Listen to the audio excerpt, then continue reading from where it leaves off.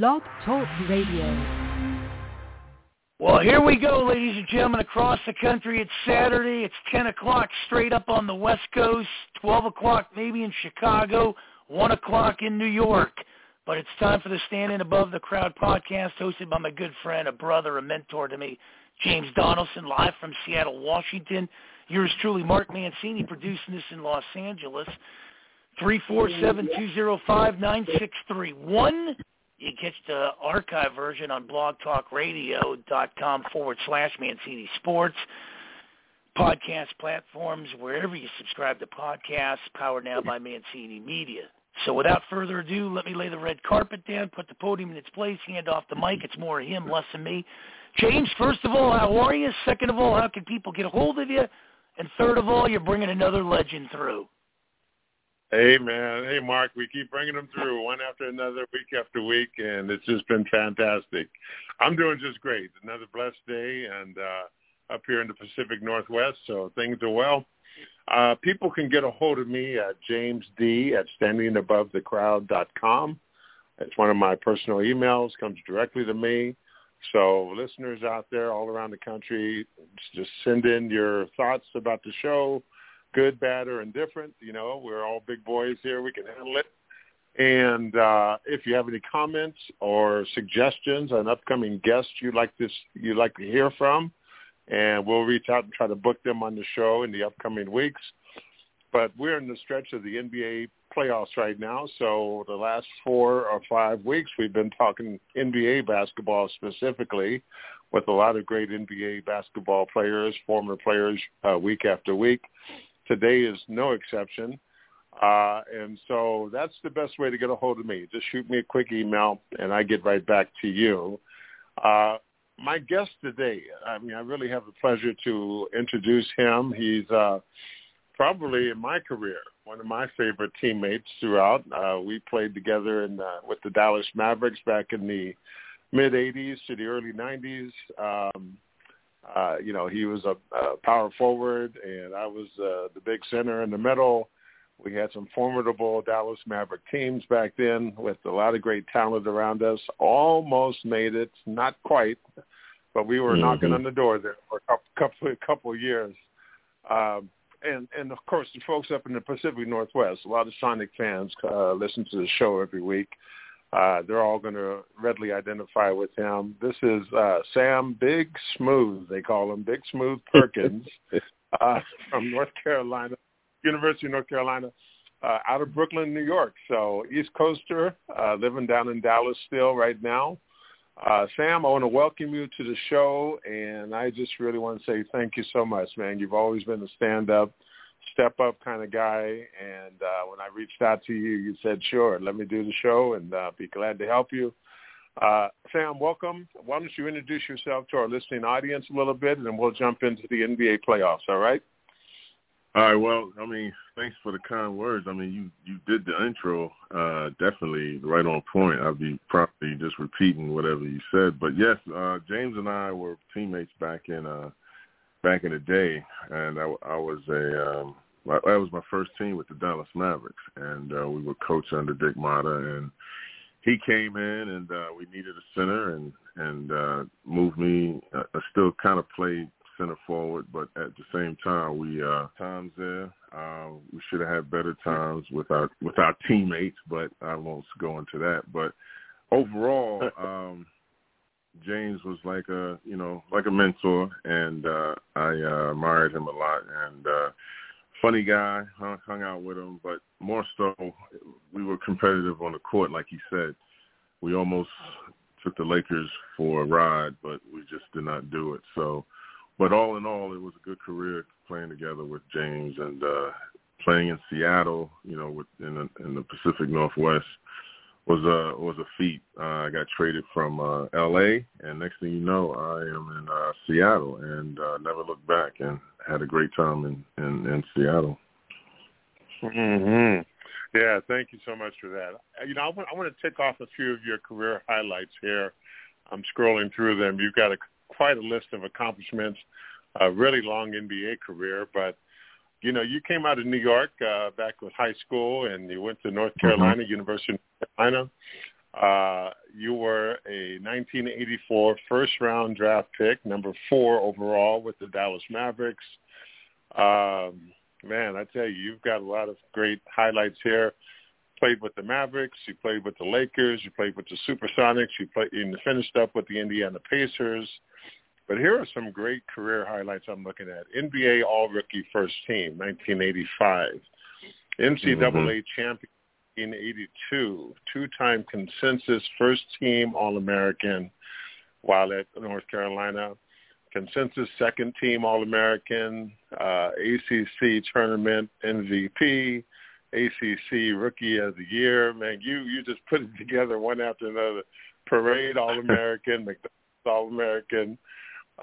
Sam, hey, man, you had a great career. And, so many people remember you, especially here in Seattle, when you really became one of the first big men who could just shoot it from the three and just put it in there time after time. And earned you the nickname Big Smooth because you made it look so effortlessly, but you were always a great all-around player. I mean, I remember when we were playing with Dallas and, playing against those great big guys game after game, whether it was Hakeem or Artis or Kareem or Sampson or whoever. Many times, if I couldn't handle them, they'd switch you over to them because you had a little bit better defensive prowess than I did, quicker of feet and all that. And we made a really great combo out there. So let's jump into the NBA playoffs that are going on right now. Right. What do you think? The heavyweights didn't make it this year. Well, the LA Lakers didn't even make the playoffs. The Brooklyn Nets got knocked out and swept out in the first round. So I think it's been a more exciting round of basketball playoffs this year than I've seen in years and years. What are your thoughts? I mean, I agree with you because this is what it's going to look like if the heavyweights didn't make it. And you will see talented teams come to the top and, kind of profess their own kingship to the league. And you had Milwaukee, you had Memphis, and you still had Golden State, of course. But now you have Miami Heat and, again, Golden State Warriors, who actually haven't been to the playoffs in quite some time.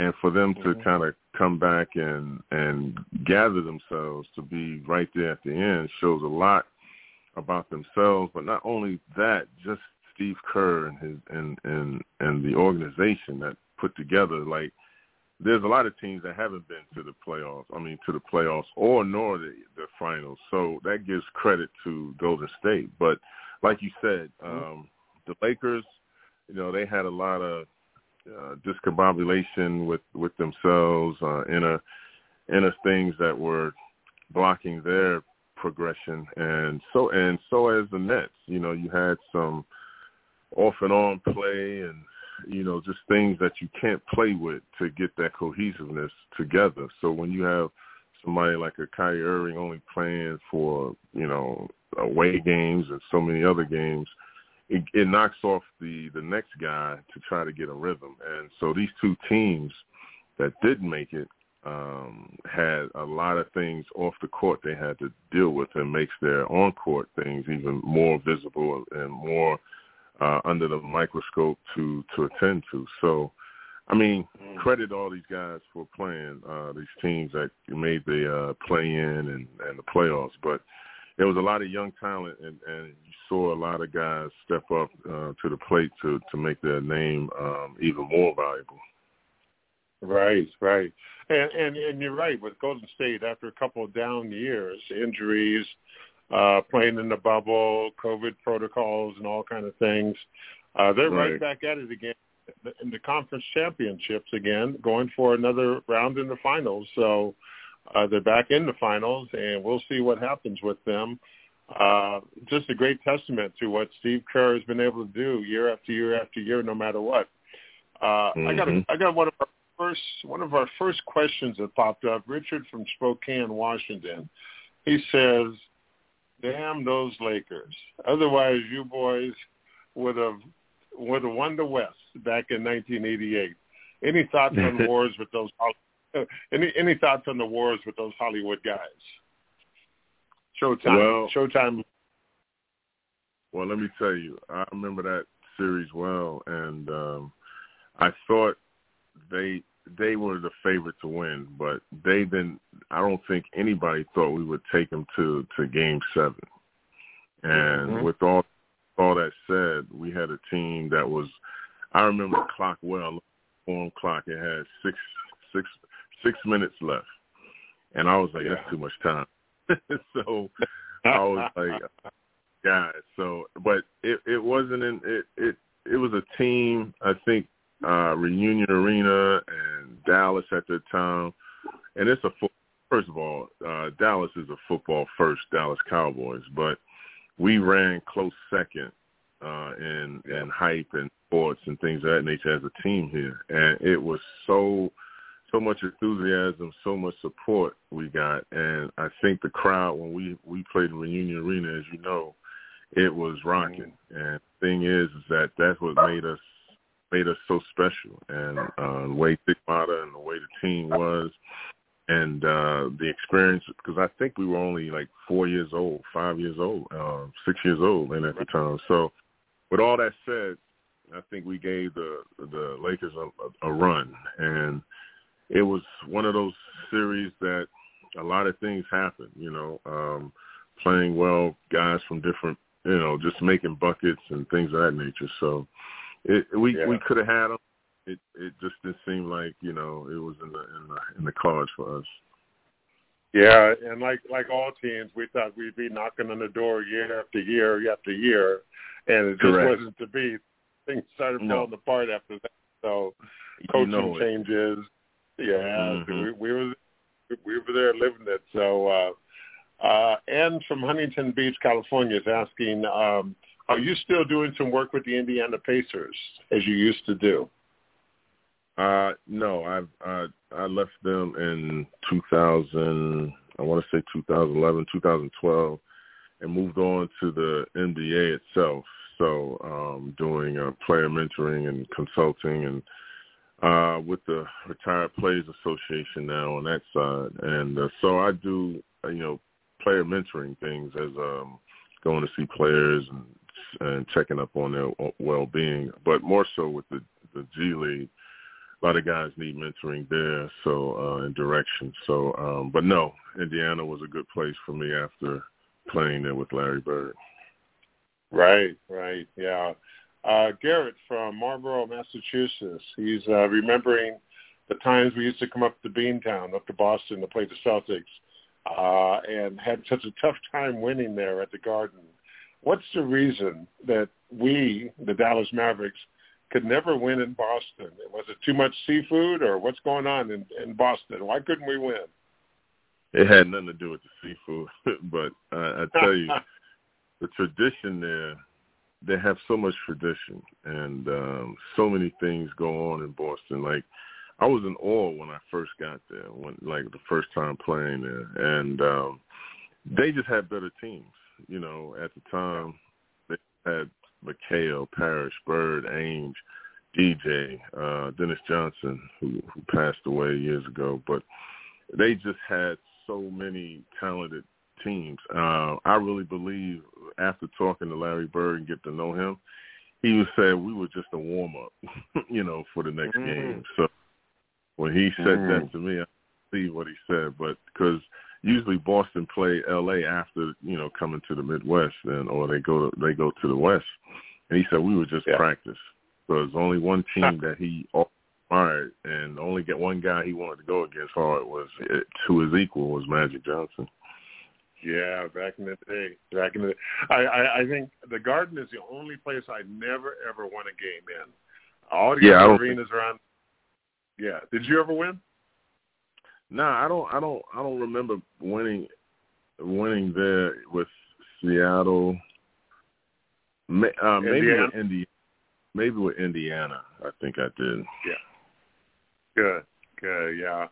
Tough place to win, and but they had great teams with Parrish, McHale, Bird, Johnson, Ainge, all those guys were always prepared at home. So great to see. Hey, one of the questions going through a lot of Sonic fans up here in the Northwest is, when are the Seattle Supersonics going to be back to Seattle? They left in 2009. There's been little rumors here and there about possible NBA expansion, but, you know, the rumors come about and they go away for a few months and they come back up. So what are your thoughts on when and if Seattle's ever going to get another NBA basketball team?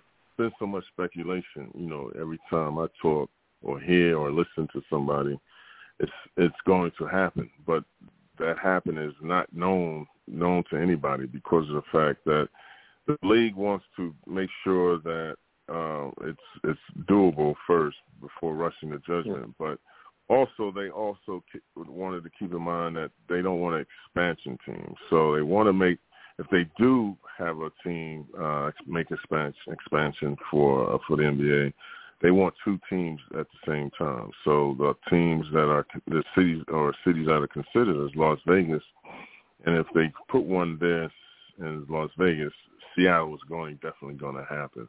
But without the okay yet, but approval from some of the owners and things of that nature, and Silver, Commissioner Silver, then I think that we'll be in waiting for a while, because the NBA, you know, of course, had lost some attraction in the international countries.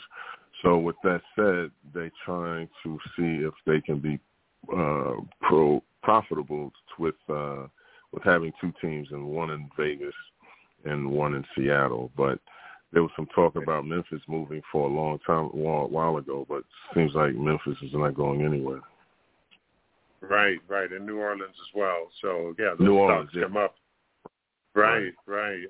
Now, I heard Las Vegas went ahead and built them an NBA standard, NBA-approved arena already. So they're waiting. They've got a building ready to go. Right. Seattle has the refurbished Coliseum or Key Arena that is refurbished now for NHL hockey.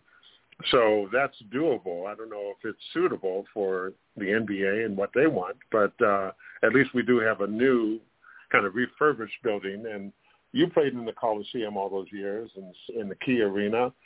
What are your thoughts on playing in Seattle? You were here for how many years, and some really good years as well, if I recall. Yeah, I was there for 6 years, and like I said, I got traded in '93 from Los Angeles Lakers, and I played in the Coliseum, and even the Coliseum was pretty nice. It wasn't the Forum, but it was pretty nice, and again, I was set on another team that was very solid, similar to the Mavericks. We had Gary Payton Sean. We had what's his name, Detlef for a minute. We had Michael Cage, Derek McKee, and things of this. So with all that said, Dana Barrows. So with all that said, I was on another team, but I really enjoyed myself because in Seattle, in LA, I was just running. And when I got to Seattle, somehow I started opening up books, start reading a lot. And I guess the rain will make you do that. And for some reason, I started reading. And I got to know a lot of things of myself in Seattle. And because all you had to do was just play, and you didn't have all that entertainment like you did in L.A. And so it was meant to be. And once I got settled and acclimated in Seattle, things went off, and I was there for 6 years. And George Karl took us to the finals, and that was his goal. We had some records done. We had some disappointments, losing to the 8th seed, Denver. But then we made up strides, and he got a formidable team put on the court, and we just started rolling. And we had likes of Detlef Schrempf again, Gary and Sean, Frank Mikowski, Kendall Gill, Hershey Hawkins. We had a team, and we just kind of made it our home. We got to know each other, and that was all credit to he's going into the Hall of Fame, George Karl. Yes, they had a big celebration. Even this weekend, they started it last night in Seattle for George Karl. So That's fantastic. Several of the Sonic guys, I saw some photos. Gary Payton, Sean Kemp, Douglas Shrimp are all around him, posing for photos. So that's great. I wasn't able to make it, but I'm nearby, so I'll pop in every now and then. Fantastic. Now, the Sonic team you were on made it to the NBA Finals against the Bulls. Is that correct? Yeah, yes. In 96. 96. Okay, yes. You guys are right there, and just great to see. So what's life like for Sam Perkins nowadays? What are you doing, and where are you living, and what keeps you busy now? Well, I still split time between Seattle, New York, and Dallas, if such a thing. But I'm mainly in Dallas because my daughter is playing AAU basketball. She's gotten involved in it. She actually moved from Seattle and made a decision at 14 years old to come to Dallas because she loved it that much. She played at AAU and she loved it. I mean, she won a little championship and met so many other girls that had the same interest. And that's what really did it. And she came here, learned the game, had some fantastic coaches. I can't take all the credit, but she has a lot of people that coached her. And she studied the game, learned the game, kept close to her chest, and she's been invested in it. And now that she's going into a senior year, I've been playing the Uber, the mom and the dad, the driver, the cook, the chef, the cleaner. I've been doing all that. So with all that said, it's been great. And doing that, and my other girls are into volleyball and meal prepping and going back to school and get a master's. So it keeps me involved. But this coaching has got me so tight with doing anything else that it surrounds me with just getting her to practice like today and things of that nature, and just making sure that she's healthy enough. And I have to say this, I credit to moms who single moms who do all that, because it's a hard job doing it on your own every day, single day, and getting up, at 8 and going to sleep at midnight. So I have more admiration, appreciation for single moms, or moms, period. So, but that's what keeps me going. The NBA still, traveling with the NCAAs, with the alumni board for the Final Four, and doing some little things and locally with my company, I Am Legendary, which is it helps kids to achieve and gain confidence through sports. And so we try to teach them just the same thing as everybody else do in a bit, but we give them more ground. I mean, keep them grounded and make sure that they can make them realize they can achieve anything they want. So through hard work. So that's what we do here in Dallas. So I'm glad you had that appreciation for single moms, because it's a full-time job, I tell you, and you're doing it. Goodness. You're doing. I got more gray hair than I ever saw in my life. Hey, and also I'm glad you became a book brother like me and Rolando Blackman in Dallas. We were the book brothers, always reading books. So you got to Seattle. You got to Seattle. I got to Seattle. Yeah, I got to Seattle. I promise you, in that hotel, I started picking up books, and I had so much time that I appreciate the time in L.A. Don't get me wrong, but Seattle had changed me a lot. Yeah. Freddie from Cranston, Rhode Island, is asking, who's the best coach you played for, Sam? Ooh, NBA. That's tough. Well, the guy that taught me the game, real principle, all on and off the court, I would have to say Dick Martin. And I say that because I was a rookie, and he didn't like rookies for some reason, but he liked me. And one time I came in from the night, and I don't know if he was spying on guys or nothing, but he was in the bar, and he told me, "Come here, rookie." And he never called me by my name. And he was telling telling me about the league and things of that nature, and he was like, "Don't become like them," or whomever he was talking to. I had to figure that out. But the thing is that we stayed best of friends and looked each other up after our careers were over, and I just appreciated him with the kind words, and even though he couldn't appear to like me, he liked me, but it was one of those things. But I had other coaches too, like George Carl and Mike Dunleavy and things of that nature. Yeah, and Pat Riley down with the Lakers, of course. Yeah. Yeah. So that's great. Oh, I love me some Dick Mata. I tell you, he was one of my favorite coaches too. See? Okay, I'm right. Yeah. That's right. Axel from Mesa, Arizona is asking, Sam, who was your toughest competitor you faced in the NBA? Toughest competitor?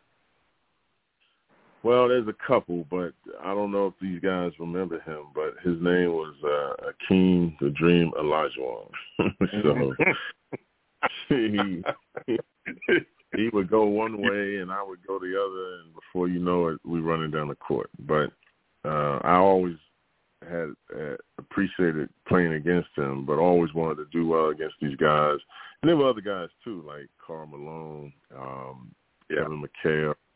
Had to guard Bird on occasion, but these guys were the premier players, and they were always giving Dallas Mavericks or L.A. Lakers fits. I played against Kareem only a little bit of time, but I tried to move him, and he it was like a scratch to him. I was like, like the wind or trying to push him. He just went up kindly and shot his hook shot, and that was it. But I think it was the team. In fact, he was more athletic, more active, and he got the ball, 30 times a game. So it doesn't matter, if he got it or not. He was always a fierce competitor. Yeah, you're bringing back nightmares with Akeem. I might not sleep tonight. You might. I don't know. I'm gonna sleep. Don't worry. Yeah, I tell you. Wow, this is so great. Now, right now, currently, you're a board member with the Retired Players Association. I was a board member who rotated out when you came in, and we've worked for 8 years. I was a board member doing all kind of things for the retired players. What are some of the objectives of the Retired Players Association now? What are they trying to do for the guys? What do they hope to do? What's their vision, their purpose? Can you give our audience a little bit of information about that? Well, it's funny you mentioned you rotated out as I'm in. I'm rotating out this coming year and next year rather. So it's basically it's an organization that looks out for the retired players. Their mission is to help former players to in life to gain some relevance and some relevance into whatever they're doing now, and just to aid them. We have a program. We have scholarship programs to mentor young kids to get an education at the same time, but mostly we try to facilitate our former players into just in life. Some of these players have not gotten big contracts while they were playing. And even though the money wasn't lucrative, some of them fell short in life. And so we have assistance to help them in different programs. Just for instance, not too long ago, former players have health care. And health care was a big issue with former players. As they got older, they didn't have any health care. But through the NBA, PA, Players Association, we had got together, and some of the players got together and made it official for former players to get health care. And so they're still trying as hard as they can to get the women's health care package together, but it seems to be strenuous and more upclimb for us doing that. But basically we're there for former players and assist them in any kind of way. We have chapters in different cities, 13 chapters. give back to the community by putting on either golf tournaments or things or young kids events to kind of be, like I said, relevant and try to be recognized throughout the cities that we're in. So that's our goal, that's our mission, but we basically still trying to improve on what we can do and make it even more visible to people that have to companies, basically the companies, and to the NBA and individuals that we can probably connect with. Great. Well, Sam, hey man, the time flies by way too fast. I'm gonna say that. We'll talk offline in a couple minutes when I get off this. But I want to say thank you so much for our guest, Sam Perkins, today. Fantastic interview. Listening audience, we are here every Saturday morning, 10 a.m. Pacific Standard Time, Standing Above the Crowd, Sports Talk Podcast with James Donaldson. You all have a great week out there. Be well, be blessed. Enjoy your Memorial Day weekend. And Sam, thank you so much. We'll see you next time. Hey. Bye-bye. All right. Thanks for having me. Bye-bye. All right.